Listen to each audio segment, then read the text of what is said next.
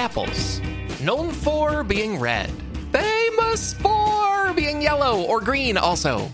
Nobody thinks much about them, so let's have some fun. Let's find out why apples are secretly incredibly fascinating.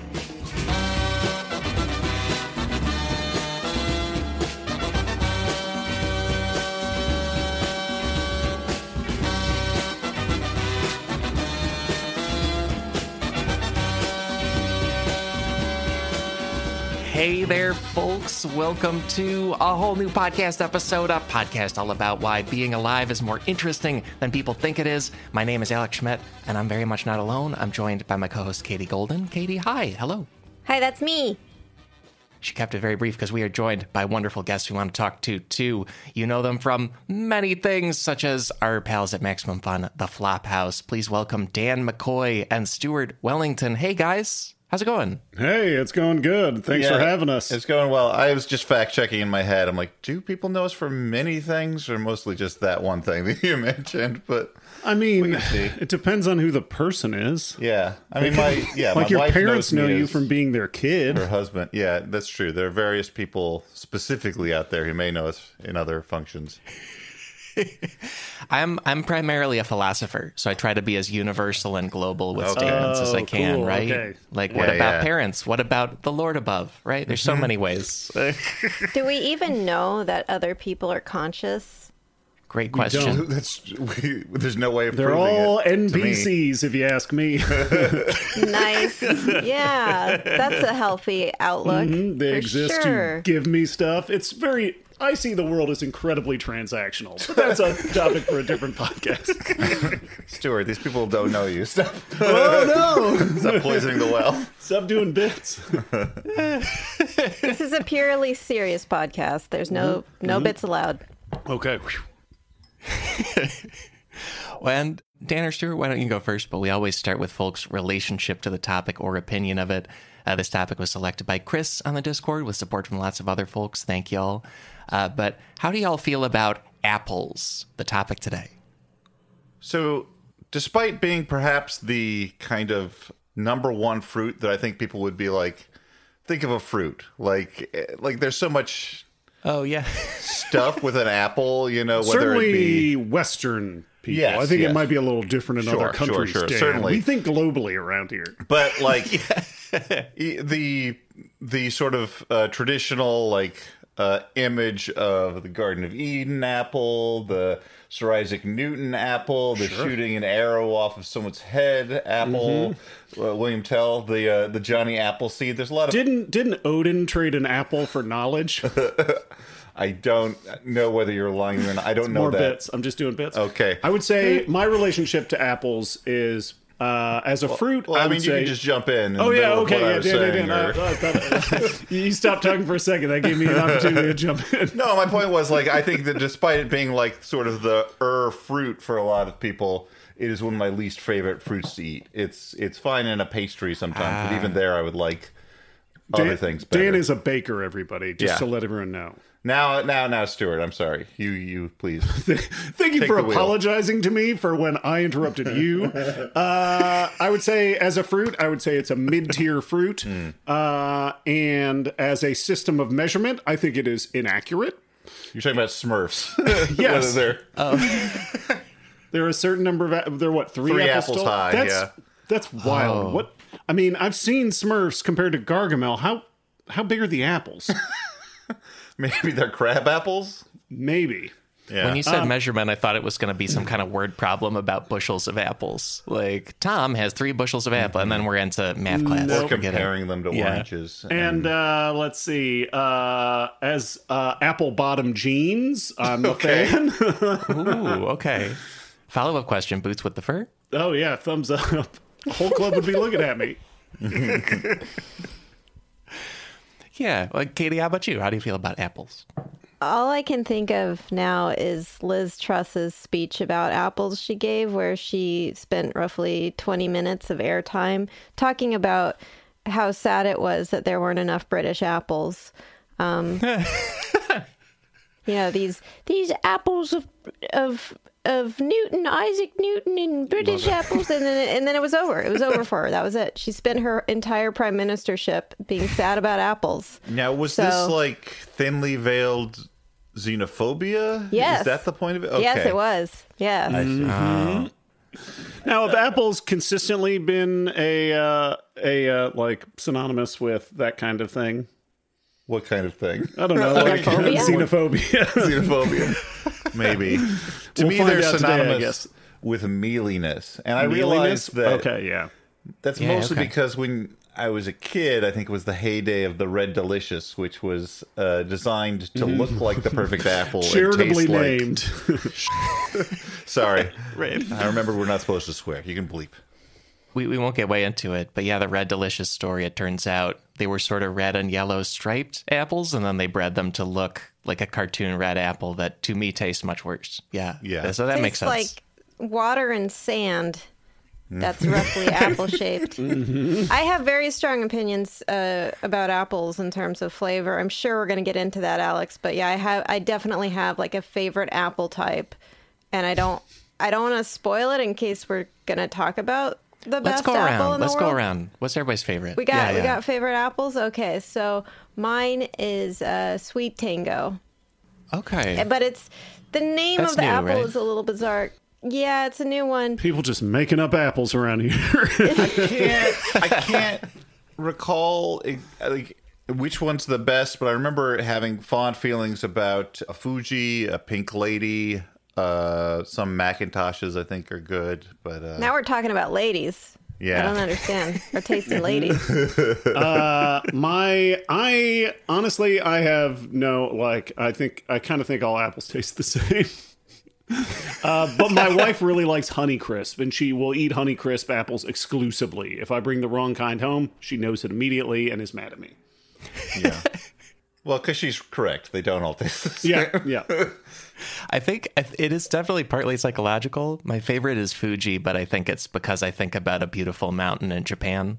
And then I also like Braeburn, but I think about it being from New Zealand, and like the Lord of the Rings aerial shots of New Zealand. You know, it's just all like travel documentary reasons or why I like various apples. Hey, that's fair. You can imagine you're eating Mount Fuji. Yeah. Around the world in 80 apples. I get it. And so I a little bit picked you guys because the bonus show is all about Johnny Appleseed, which will have a movie element. But also, you're in New York City. The nickname of New York City, the Big Apple, thrilling, great. Even though none of us call it that day to day ever living here. What? Is this will you get into it? I'm not sure how this nickname came about.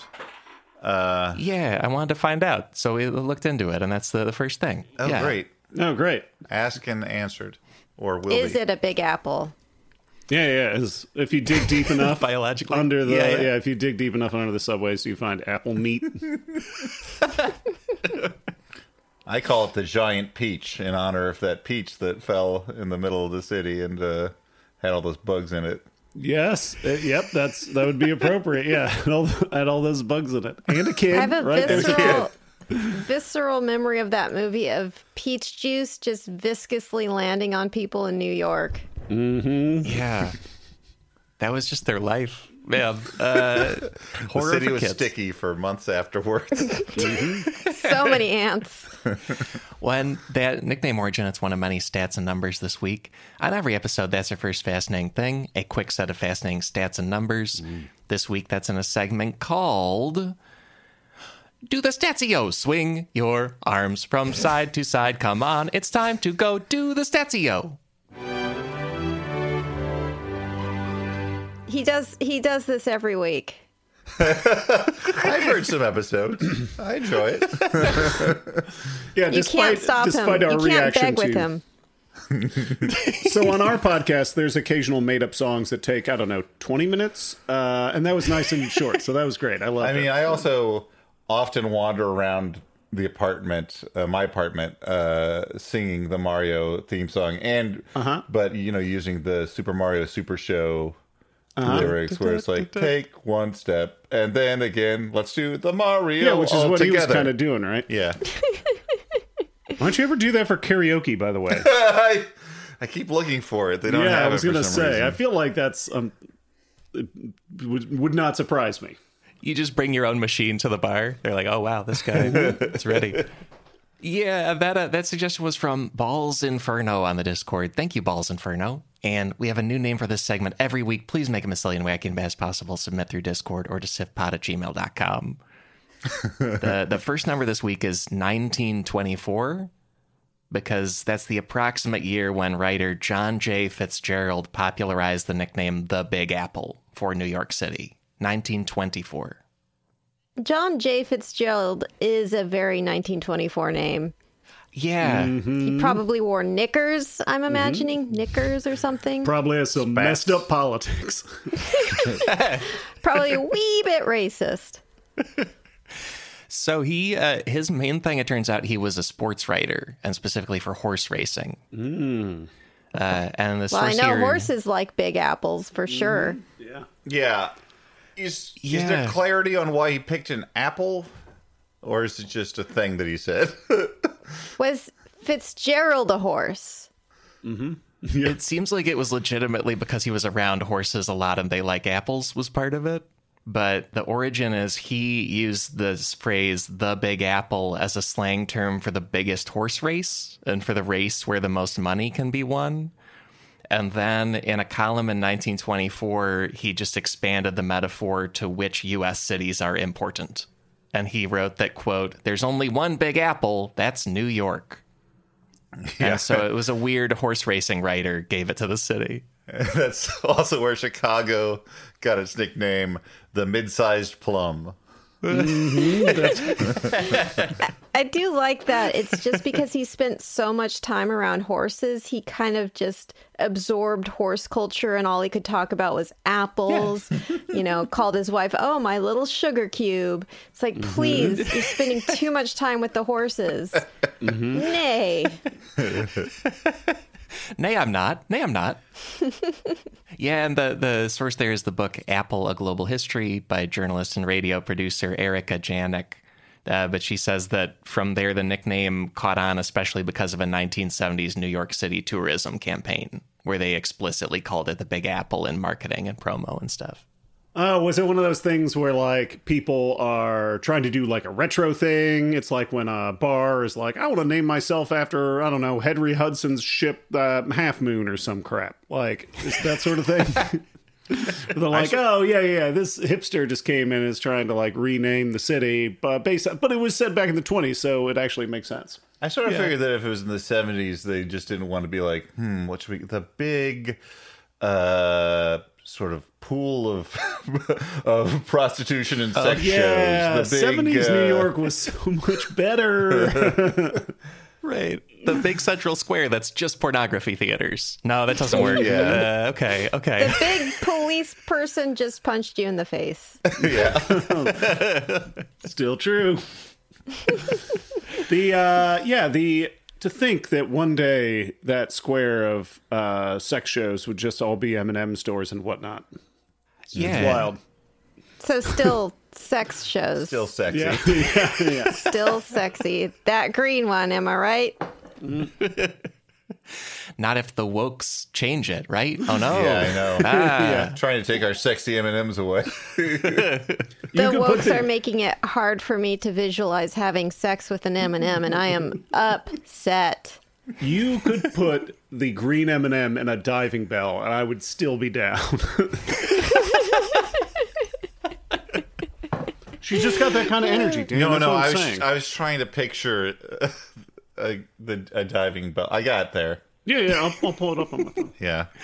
I brought up the 1920s. It primed us to think diving bells. And, yeah. Perambulators, etc. Yeah. Next number here, very simple. It is 2, because apples are the second most popular fruit in the United States by consumption. Apparently, Americans eat about 17 pounds of apples per year on average. Can we guess the number one? Is that... Yeah, go ahead. Yeah, Is it bananas? It is. Good guess. Ugh. Yeah, bananas. Yeah. That Gross. is bananas. Wait a minute. How many pounds of apples do I eat a year? 17? 17, apparently. Well, that's what it said on Personally. average. But that's what he said on average. And I'm I like, know. I feel like I'm throwing those numbers off because I don't eat that many apples. Yeah. So that must be like, that might mean somebody's eating 34 pounds of apples. And Elliot, our third Yeah. Flophouse host, is really throwing it off by his famed hatred of all fruits. Yeah, he does. Well, Right. yeah, I mean, he eats like somebody whose parents are away for the weekend. And he's tricked the babysitter or something. It is. I feel like fruit was definitely more of a dessert to most people before good candy came along. Once really sugared up industrial candy came, it was like, what is fruit? I guess it's just this mealy stuff I could have. Forget it.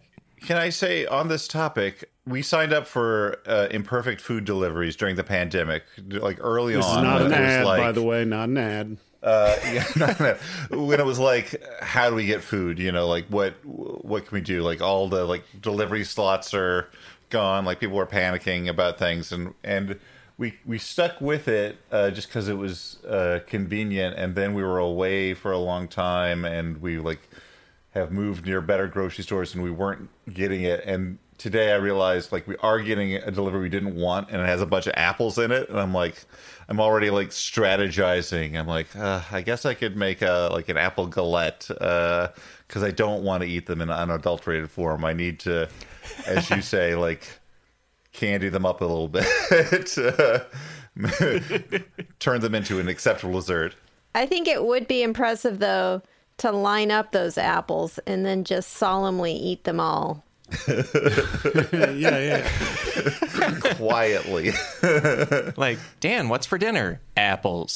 Just very stern, no Yeah. further explanation. Yeah. As my wife and I stare into one another's eyes, saying nothing. Just spite eating This- apples. You know, this next chunk of the show is going to feel fun on the heels of that, because the next number here, it leads into a takeaway within the numbers. The next number is $13.2 billion US. Billion with a B. 13.2 billion. Oh, man. What could that be? That is a high-end estimate for the value of wasted food in the U.S. due to Americans not eating the cores of apples. Huh. It turns out, takeaway number one, you can go ahead and eat all of an apple. You can just do that. But what if you you're not eat the supposed to eat seeds? a They'll lot grow of in the your tummy. Well, I mean, the seeds have arsenic in them, but I mean, not at a level that is going to cause any trouble to you if you're just eating an apple. But aren't they poisonous? Yeah, it's cyanide, a tiny bit amount of cyanide. Oh, cyanide. Yeah. Cyanide. I guess arsenic would probably be stronger. It would be better. That would suck if you're sort of if you're like a spy from a country that doesn't have a big budget. It's like, well, I got caught. So you got a big bag of apples. Just got to eat Just as fast as 50 you can, apples yeah. now. I feel like there's like a MacGyver episode or something where he's like, how do I get out of this jam? How do I poison this guy? We just don't think of apple cores as edible, and you don't have to eat them.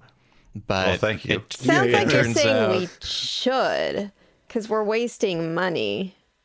Yeah, like from a food supply chain perspective, we probably should eat entire apples, like stem and seeds and all, because it turns out you can. But Alex, they're yucky. Yeah. That's actually a good point. Well, the trick is, and I went and tested this before we taped too. The trick is you want to eat your apple from the top or from the bottom. Because Okay. then, like, the core is really there, but it's not that thick, and it doesn't taste that different from the rest of the flesh of the apple. And so if you eat from especially the bottom, you're like spreading the core across your bites in a way where it helps. Now, what about the very bottom and very top, where there's a little like star of vegetable matter, and then there's the stem? I mean, you can eat it. Yeah, I ate that star, and I thought it would be weirder. The stem was like tough. I ended up just throwing out the stem. But okay. Yeah. biologically, you can eat it. There's nothing wrong with it. Yeah. You can do a lot of things biologically. Not all of them good. You can eat paper. Yeah. That's true. Yeah. We waste And, like, so much shoe money leather, not right? eating paper. The flesh of the apple is apparently biologically an extension of the stem. It's called the hypanthium, and so it's all kind of the same to your body.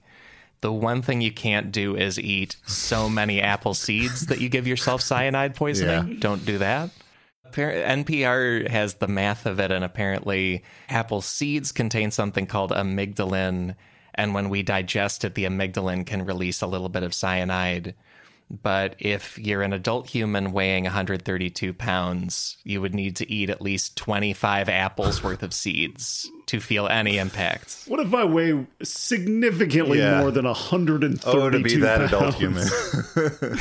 Then you can have even more apple seeds. Yay! Yeah, right. Mush it up. Perfect. Throw it in a blender. I do eat a lot of fruit in my smoothies, along with protein powder and whatnot. I feel like smoothified fruit is a big thing for me. This is the part in the podcast where we mentioned that Stuart is jacked. Oh, yeah, I'm super jacked. Oh, heck yeah. It's all that apple muscle. It's all that apple muscle. Although I don't usually put apples in my smoothies. I tried an apple smoothie once, but I also failed to put any ice in it. So it was sort of just smushed apple.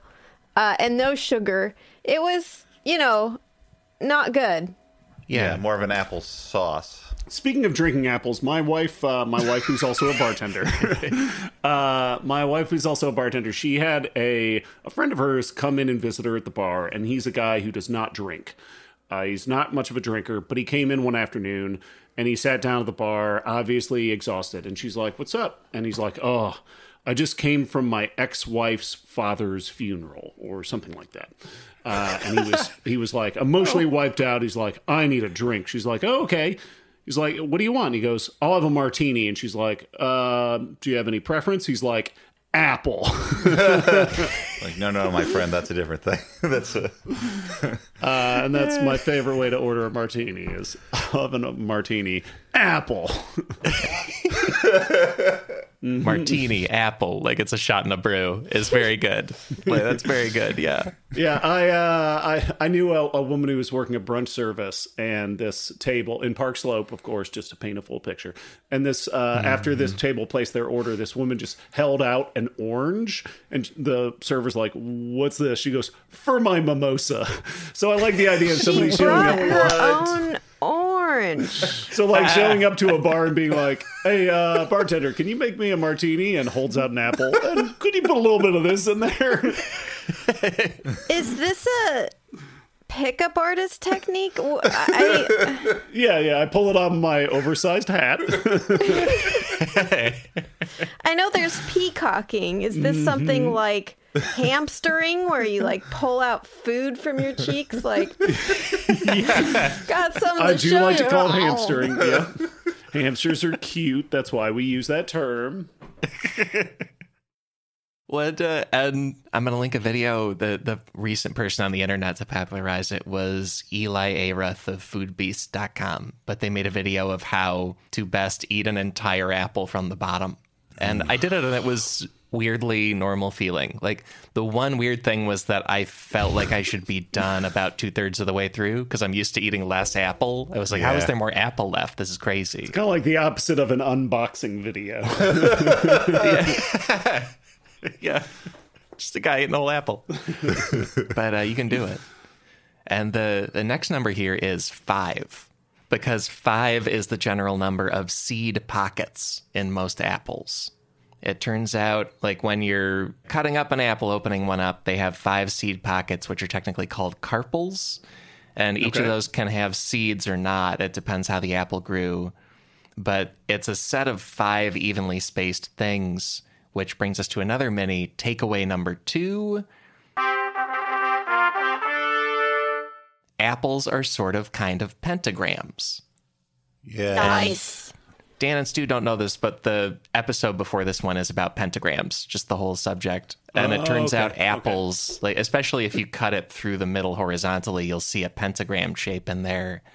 And pentagrams are an ancient mystical symbol across many cultures that has helped create a lot of apple myths. That like secret pentagram inside an apple. Maybe that's why they're so popular. Among witches. Witches, heavy metal dudes. Yeah. Yeah. That's kind of part of it. Yeah. Dudes Yeah. and their apples. Yeah, dudes. just Yeah, love like their how apples. Metallica's always up there eating apples. Yep. Well, and the pentagram symbol, it also might be part of why apples became a candidate for the fruit of the tree of knowledge in the Bible. Because people said, oh, there's this mystical symbol in here. Maybe that is one reason this could be the fruit they ate in the Garden of Eden and the tree of knowledge. Yeah. That makes sense. Yeah, I mean, so it's like if you eat a pentagram, then you have to wear clothes. Is that sort of the... I'm not a Bible scholar. I'm no bibologist. That's I most of also- the book, that idea. Yeah, Yeah. that's it. Yeah. I also hope that it wasn't an apple, because it isn't specified. It just became an apple.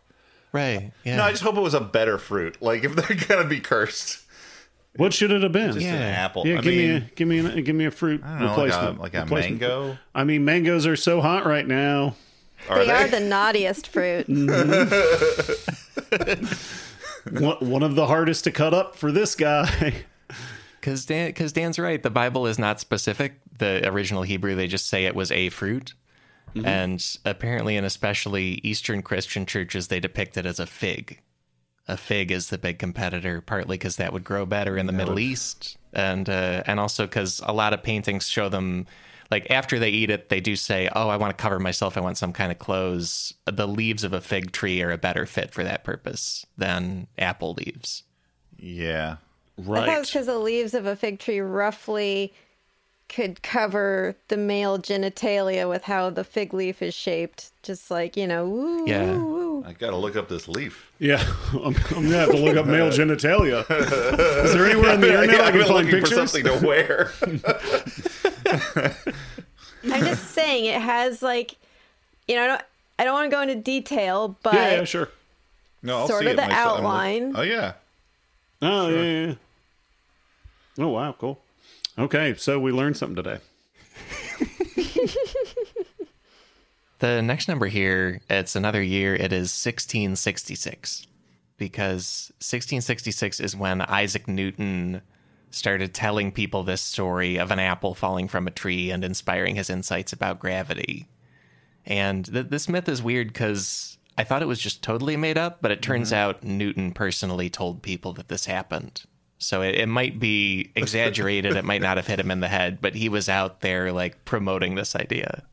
I like that because it turns him into like the original kind of Bill Nye the Science Guy, where he's like, look, I'm surrounded by a bunch of idiots who don't understand gravity. I gotta put this in a way you understand.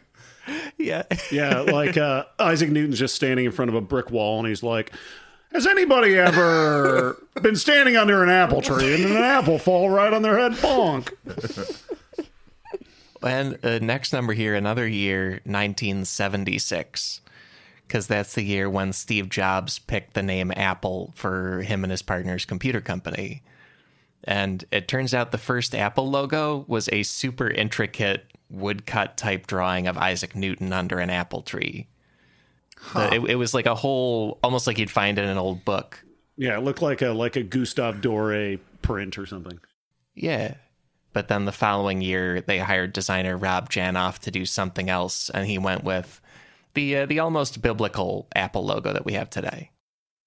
So conceptually, was the idea that this is going to be as big a shift as like that, as gravity, as Yeah. was that like, is there any thinking behind why they picked Apple, or is it just Apple, or were they just looking at a Beatles album and saw their Apple logo and they're like, let's just do that but different? Yeah. That's a Granny Smith, I think, by the way. Yeah. It's Do you think they're green. like, he was like, our computers, you can drop them out of a tree and they'll still be okay. So that's why. Yeah, I think they were going for we are this brilliant and this focused on innovation. And yeah, they picked it after Apple Corps, the Beatles holding company, and Apple Records, the music label, existed. So then there was a bunch of litigation for decades between the two. Huh. Big fight. Now you know, Stu. Yeah, and luckily Apple computers won, and they exist, and they make a bunch of money. Hooray! And then they got sued by that little worm from Richard Scarry cartoons. They got sued by that where guy. He drives a little apple. That's his car. Yep. That's his car. Did he invent that car? Is that why he's able He's to the sue only him? one I see driving it. I imagine he's sort of the Elon Musk of the Richard Scarry world. Oh, cool. So a real jerk. Yeah. I only want bad things for him then. Hates his children.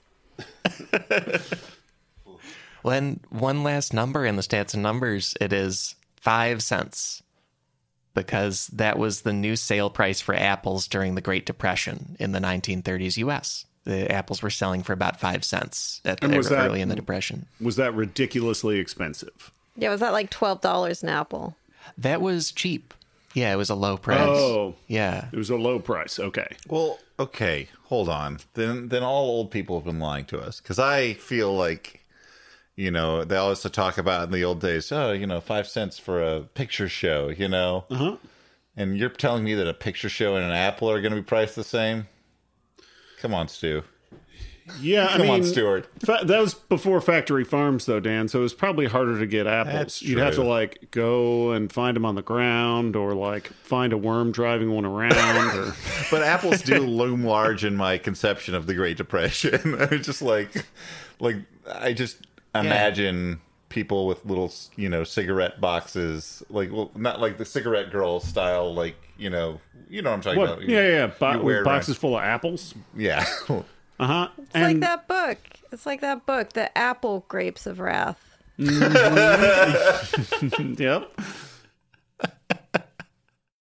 And yeah, the short answer is it was just harder to get apples back then. We didn't have factory farming. But the short answer for why we think of it is that there was basically a brief multi-level marketing scheme for apples in 1930. What happens is 1929. Like a tulip fever thing, where in the Netherlands, where the price of tulips went up because of speculators and whatnot, or...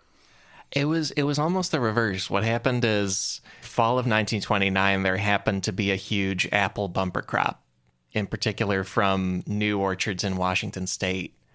And then also fall of 1929, the economy collapses. And what happens is the apple industry starts making a package offer to unemployed Americans where they could buy a box of apples at a discount, resell them, and then pay something back to the apple growers.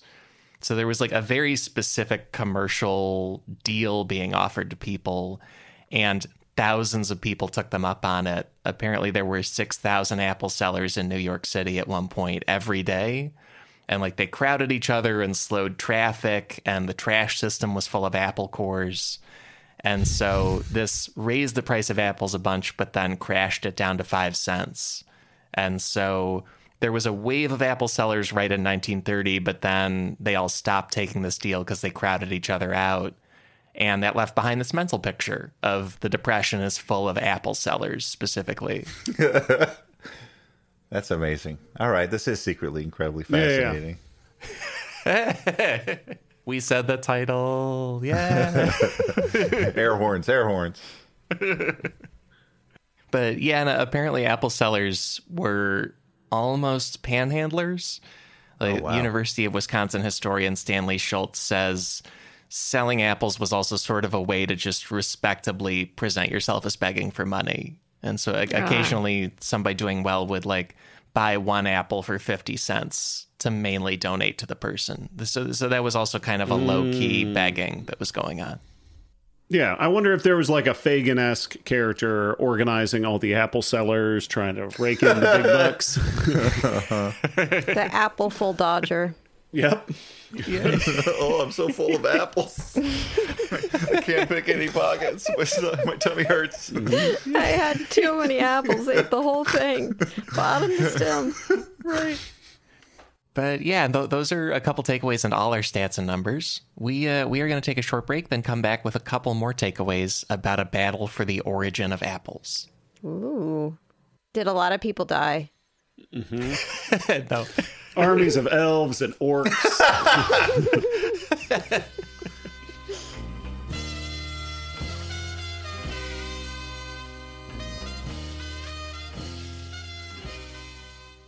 Folks, as you know, supporters of SIF directly through MaximumFun.org. MaximumFun.org/join is the link to become one. Those supporters are the only reason this podcast exists. It's an employee-owned company. These are artist-owned podcasts. We depend on listeners caring about that and thinking that's awesome. For any of this to happen, if you could possibly join in that effort, that would be incredible. I hesitated to say incredible because it's part of the name of the podcast, but you know what? It's just gosh darn appropriate. It's exactly what it is. Additional to that support, stretching out that support, making it go a little bit farther, is a wonderful company called Wild Grain. Wild Grain sends you bake from frozen sourdough breads and bake from frozen fresh pastas and bake from frozen artisanal pastries. Those are the three best foods: sourdough breads, fresh pastas, artisanal pastries. You get all of them from Wild Grain.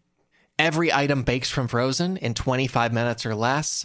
Also, Wild Grain is based in Boston and rooted in that community. For every new member, Wild Grain donates 6 meals to the Greater Boston Food Bank, so you can eat good and do good all at the same time.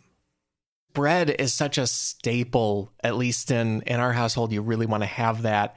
And so Wild Grain made that feel very easy. I could just fire up a new loaf of incredible sourdough anytime we need it. It's just right there in the freezer, ready to go. And there's nothing like it. There's no other company offering that kind of experience and that kind of situation. So let's get you set up with that. Plus, for a limited time, you can get $30 off the first box, plus free croissants in every box when you go to wildgrain.com/sifpod to start your subscription. You heard me right. Free croissants in every box and $30 off your first box when you go to wildgrain.com/sifpod. That's wildgrain.com/sifpod, or you can use promo code SIFPOD at checkout. Back for another game. You know it. What's going on? Just one more week till Max Fun Drive. Hard to believe.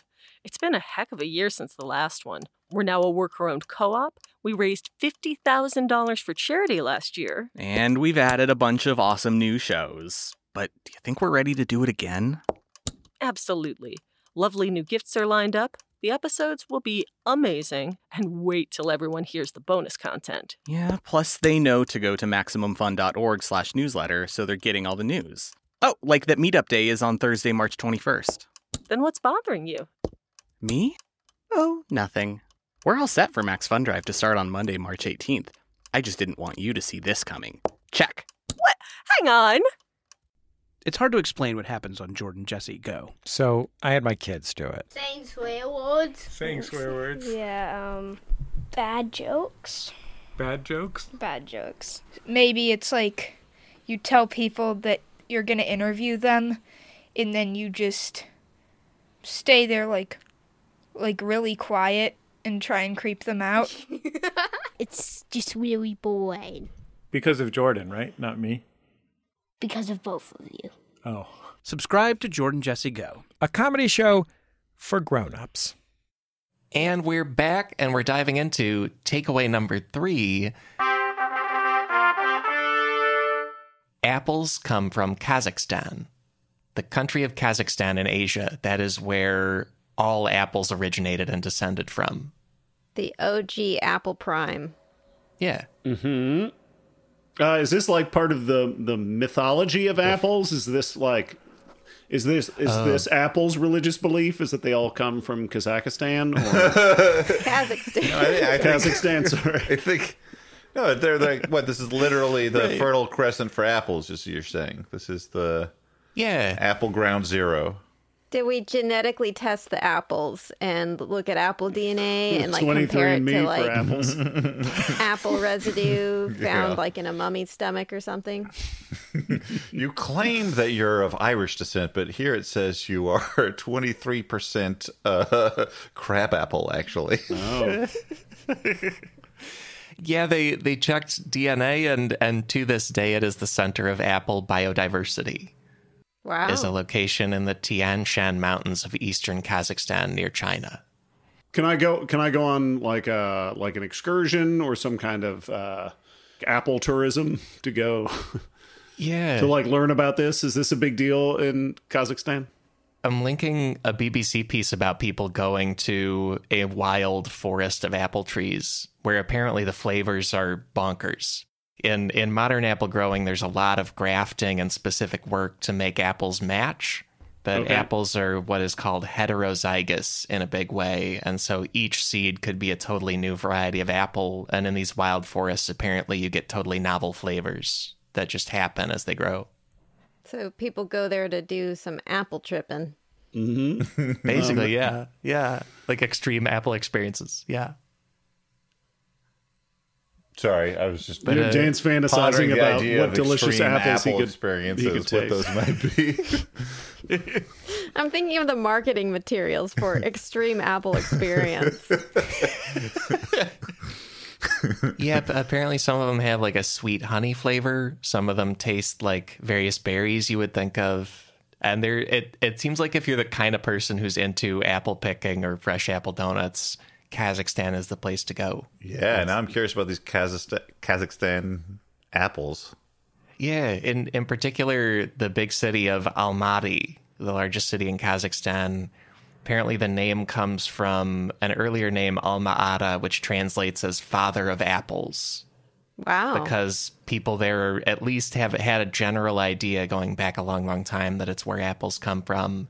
And there's so many apples there, it's common for apple tree seedlings to grow through cracks in the sidewalks of the city.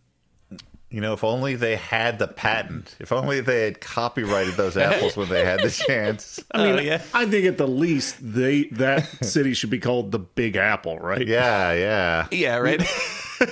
They can have City of Daddy Apples. Yeah, they should just have tourism t-shirts that have an apple on it that just says Daddy across it. Daddy Apple. I mean, it'd work for me. I'd buy 10 of those tank tops.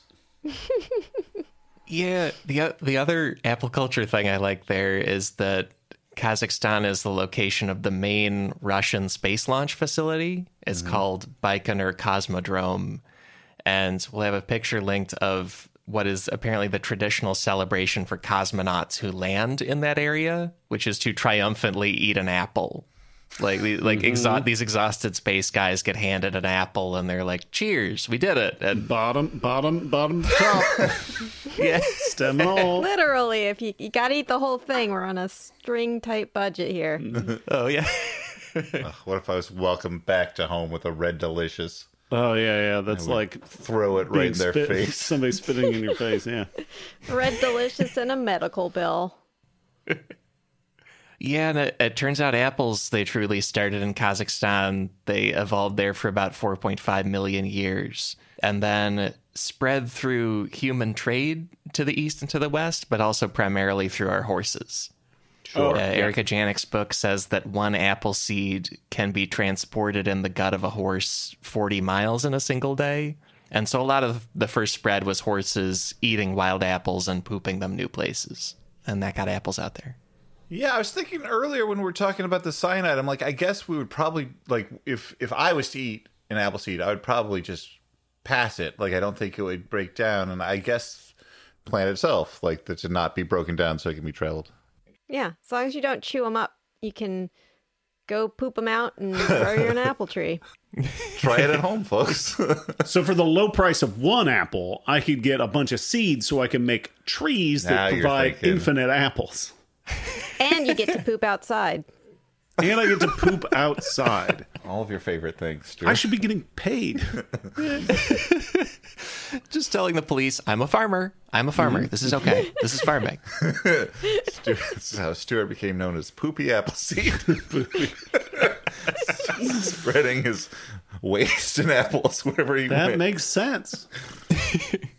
We're going to talk about Johnny Appleseed, right? Because that was what he was doing, right? He's just pooping all across the country. And that's how he spread his apples. It's like this guy that was caught publicly pooping, so he wove this elaborate tale of, okay, so hang on. Quick. Hang on, officers. I know this looks bad. First of all, I'm a folk hero. Second, yeah, he's the bonus, but we got one more different takeaway for this main show here, which is takeaway number 4. a Soviet scientist who discovered the origin of apples got purged by Stalin for believing in genetics. Oh, yeah, that was the whole thing. Yeah, it turns out in the Soviet Union there was a huge anti-genetics movement, especially in the 1930s. And so there is a discoverer of this Kazakh origin of apples, but for that and other work, he was thrown in jail. Apples. Apples claim blaming the another apples. life. Yeah, I'm going to blame the apples on this one. Yeah, okay. The real Red Scare is having to eat an apple. Yeah. Was he given like an ironic Soviet punishment of like he could only eat apples for the rest of his life? Oh, if only. They weren't that fun about it. Yeah. Mostly just shooting. They weren't creative and fun in Soviet jail? Yeah, no. That's for a future episode on gulags. Right. Yeah, this story, it's basically a battle between two Soviet scientists. One of them is Nikolai Vavilov, who discovered the origin of apples. In September of 1929, he visited Kazakhstan, and he wrote, quote, "I could see with my own eyes that I had stumbled upon the center of origin for the apple." He really didn't have a lot of hard data and no DNA, but he just using the principles of genetics, figured out that the origin point was those mountains near Almaty in Kazakhstan. He met Daddy Apples. Yeah, and I can see Dan already cooking up a screenplay in his head right now about two feuding Soviet scientists and the origin of apples. I mean, not to take anything away from this poor scientist who was punished enough. Dunk on him. Yeah, punished enough by the government, but it's not exactly the imitation game and the invention of like computers to be like, hey guys, I found out where apples came from. You know? It's like, yeah, oh cool. Right. I mean, like that's kind of cool that you were able to track it, but it doesn't really shift the universe in any way. Right before the opening credits, there's going to be like some solemn music playing and then text over the screen. And today we know them as apples, and we eat a lot of them. Yeah. Did learning where they come from change any of that? Not really, no. But that was pretty neat. That's fair, yeah. And I guess the big practical use of figuring out this kind of stuff is for growing better crops and feeding more people. Okay, now you're selling me. I mean, I don't have any money to make this movie, but your pitch is getting more interesting. From what I know, like when we domesticated apples and things like the Red Delicious mistake, it's like when we start to get this genetic bottleneck, we limit sort of the diversity of apples, and then we could have some problems, right? Like some sort of pestilence that wipes out apples. So if you know where Daddy Apples is, you can go get some of his like rad sort of diverse DNA, introduce it to your modern apples and make them taste better or be more resilient to problems. Yeah. Wasn't that a problem? I feel like I read that about your favorite, the banana or something, that like one type of banana became the most popular by far, and now it's susceptible to disease. Yeah, we've done a few banana monocultures. We had one called the Gros Michel that pretty much all died, and then we had the Cavendish now. Cavendish. The Cavendish could all die, and then we'd need something else, and that's kind of banana cultivation. It's just constantly coming up with one banana to grow everywhere. And apples, apparently, more than 90% of U.S. production is just 15 kinds, including the Red Delicious and the Golden Delicious. And so, to me, like only 13 actually good kinds. And that's tough. That's not very many. But Kazakhstan has these forests of a bunch more. Infinite varieties, yeah. Infinite. Does Kazakhstan also have WMDs? I'm just saying, do they also have WMDs lying around for, that we need to check out? Mm-hmm. A lot of people don't know Katie is also the George W. Bush administration. And so that's one of her main things is to... We need to replace our strategic apple supply. The daddy axis of apple evil. Yeah. Because we have Nikolai Vavilov figures this out in 1929. Unfortunately, that's right when another scientist named Trofim Lysenko becomes basically the top Soviet scientist. mostly because of his politics. Apparently, Lysenko was a politically perfect Marxist scientist. He was born into a peasant family, illiterate until age 13, only went to school because of the Russian Revolution opening spots for him, and he was known as the barefoot scientist. He was considered like humble and of the people, and so he was Stalin's favorite. Like the barefoot Contessa of Soviet He's a science. lot like, yeah. Similar social media presence. And so he was so Marxist, he basically rejected genetics in a way that is a little hard to understand, but he believed that Marxism says environment alone can shape us. And so in his reading, plants and animals should work that way too, just because Marxism is so true. And he also believed that the acquired characteristics of an individual can be passed on to their offspring, which is not really how stuff works. And so it's sort of a Soviet Lamarckism. Exactly. Yeah, Soviet Lamarckism. And the problem is the Soviet... It's a lot of big ideas from a guy who doesn't wear shoes, right? Riddled with pinworm, riddled with it. I also like the idea that, like, I don't know, he's arguing like a squirrel or something. Like, don't you see? It's only the situation that has created this need for acorns. Yeah. That's a pretty accurate description of him. Let's put you over here, give you some risotto. Just be a human, Nibbles. You can do it. If you imagine you're a human, you can be a human, Nibbles. Yeah, apparently he would like take winter wheat and say we can just grow it in spring if we try hard, and then take spring wheat and say we can grow it in winter if we just try hard. Like it was... Oh, I think I remember this guy. Was he the one that kind of inadvertently killed a lot of people through starvation? Sounds right. Yeah, one key source here is Sam Keane, who's an amazing writer and podcaster, and he says, quote, "It's impossible to say for sure, but Trofim Lysenko probably killed more human beings than any individual scientist in history." Wow. Yeah. So he was the best. He thought he could, grow these. This is toxic positivity at its worst. Yeah, at its worst, yeah. Yeah, basically Stalin relentlessly backed him and put him in charge of the whole Soviet food supply, and he caused massive famines. Like he caused the wheat, rye, potatoes, and beets to totally fail, to name a few crops. And those are some of my favorite crops.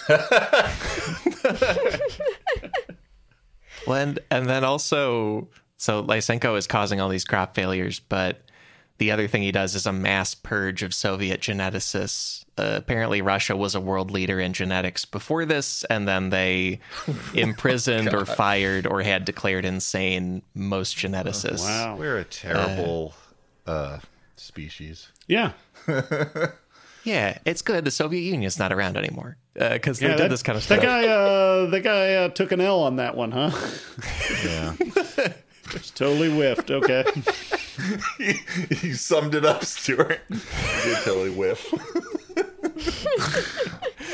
But that's the story of where apples come from and how we found out. Is it's surprisingly fraught. You would think it would just be easy to talk about this, but the specific country where they're from and the people running it at the time made it a whole convoluted thing for no reason. Took until the 1990s for Vavilov's discovery to get wide notice, because they just decided in the Soviet Union for many years that genetics isn't a thing, and that prevented them from figuring out a lot of stuff. The most important being where apples come from.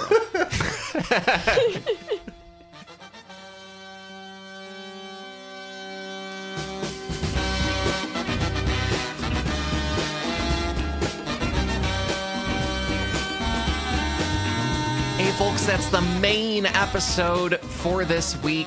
And enormous thank you again to Dan McCoy and to Stuart Wellington for coming on, hanging out. Also, they are two of the hosts, along with Elliot Kalin, of The Flophouse, which is an absolutely fantastic movie and comedy podcast here on Maximum Fun. And we want to shout out that they're going to have episode 400 in a few days. Episode 400 of the main episodes of The Flophouse. That's That's an amazing landmark, and I think I've been listening the entire time. I'm very excited that I've gotten to know them more as we join this network, and also that they're hitting that amazing milestone. So shout out to episode 400 of the Flophouse. I believe out within the next week. Just amazing. In the meantime, welcome to the outro of this SIF episode with fun features for you, such as help remembering this episode with a run back through the big takeaways. Takeaway number 1, you can go ahead and eat all of an apple. Takeaway number 2, apples are sorta kinda pentagrams. Takeaway number 3, apples come from Kazakhstan. And takeaway number 4, a Soviet scientist who discovered the origin of apples got purged by Stalin for believing in genetics. Those are the takeaways. Also, I said that's the main episode because there is more secretly incredibly fascinating stuff available to you right now if you support this show at MaximumFun.org. Members get a bonus show every week where we explore one obviously incredibly fascinating story related to the main episode. This week's bonus topic is Johnny Appleseed, who was more of a capitalist, more of a freak, and more of an alcohol nut than you would think.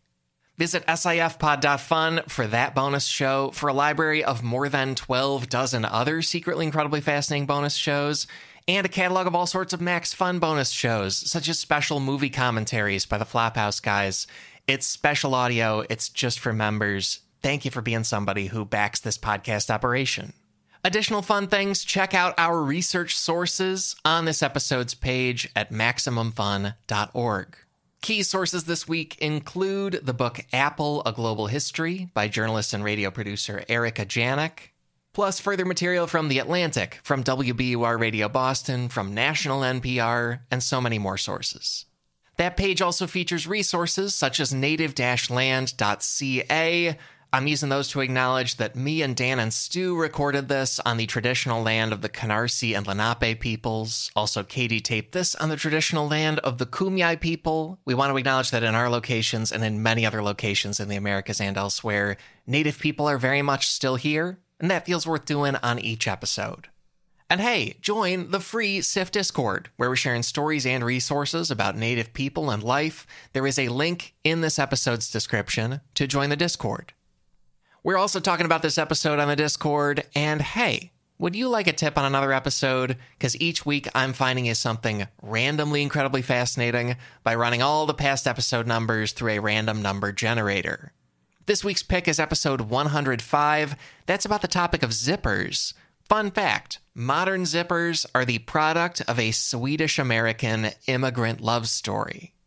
So I recommend that episode. I also recommend my co-host Katie Golden's weekly podcast Creature Feature about animals, science, and more. Another shout out for The Flophouse, co-hosted by Dan McCoy and Stuart Wellington, along with another friend of this show, Elliot Kalin, right here on Maximum Fun. Just absolutely one of my favorite podcasts ever. Our theme music is Unbroken Unshaven by the Budos Band. Our show logo is by artist Burton Durand. Special thanks to Chris Souza for audio mastering on this episode. Extra special thanks go to our members, and thank you to all our listeners. I'm thrilled to say we will be back next week with more secretly incredibly fascinating. So how about that? Talk to you then.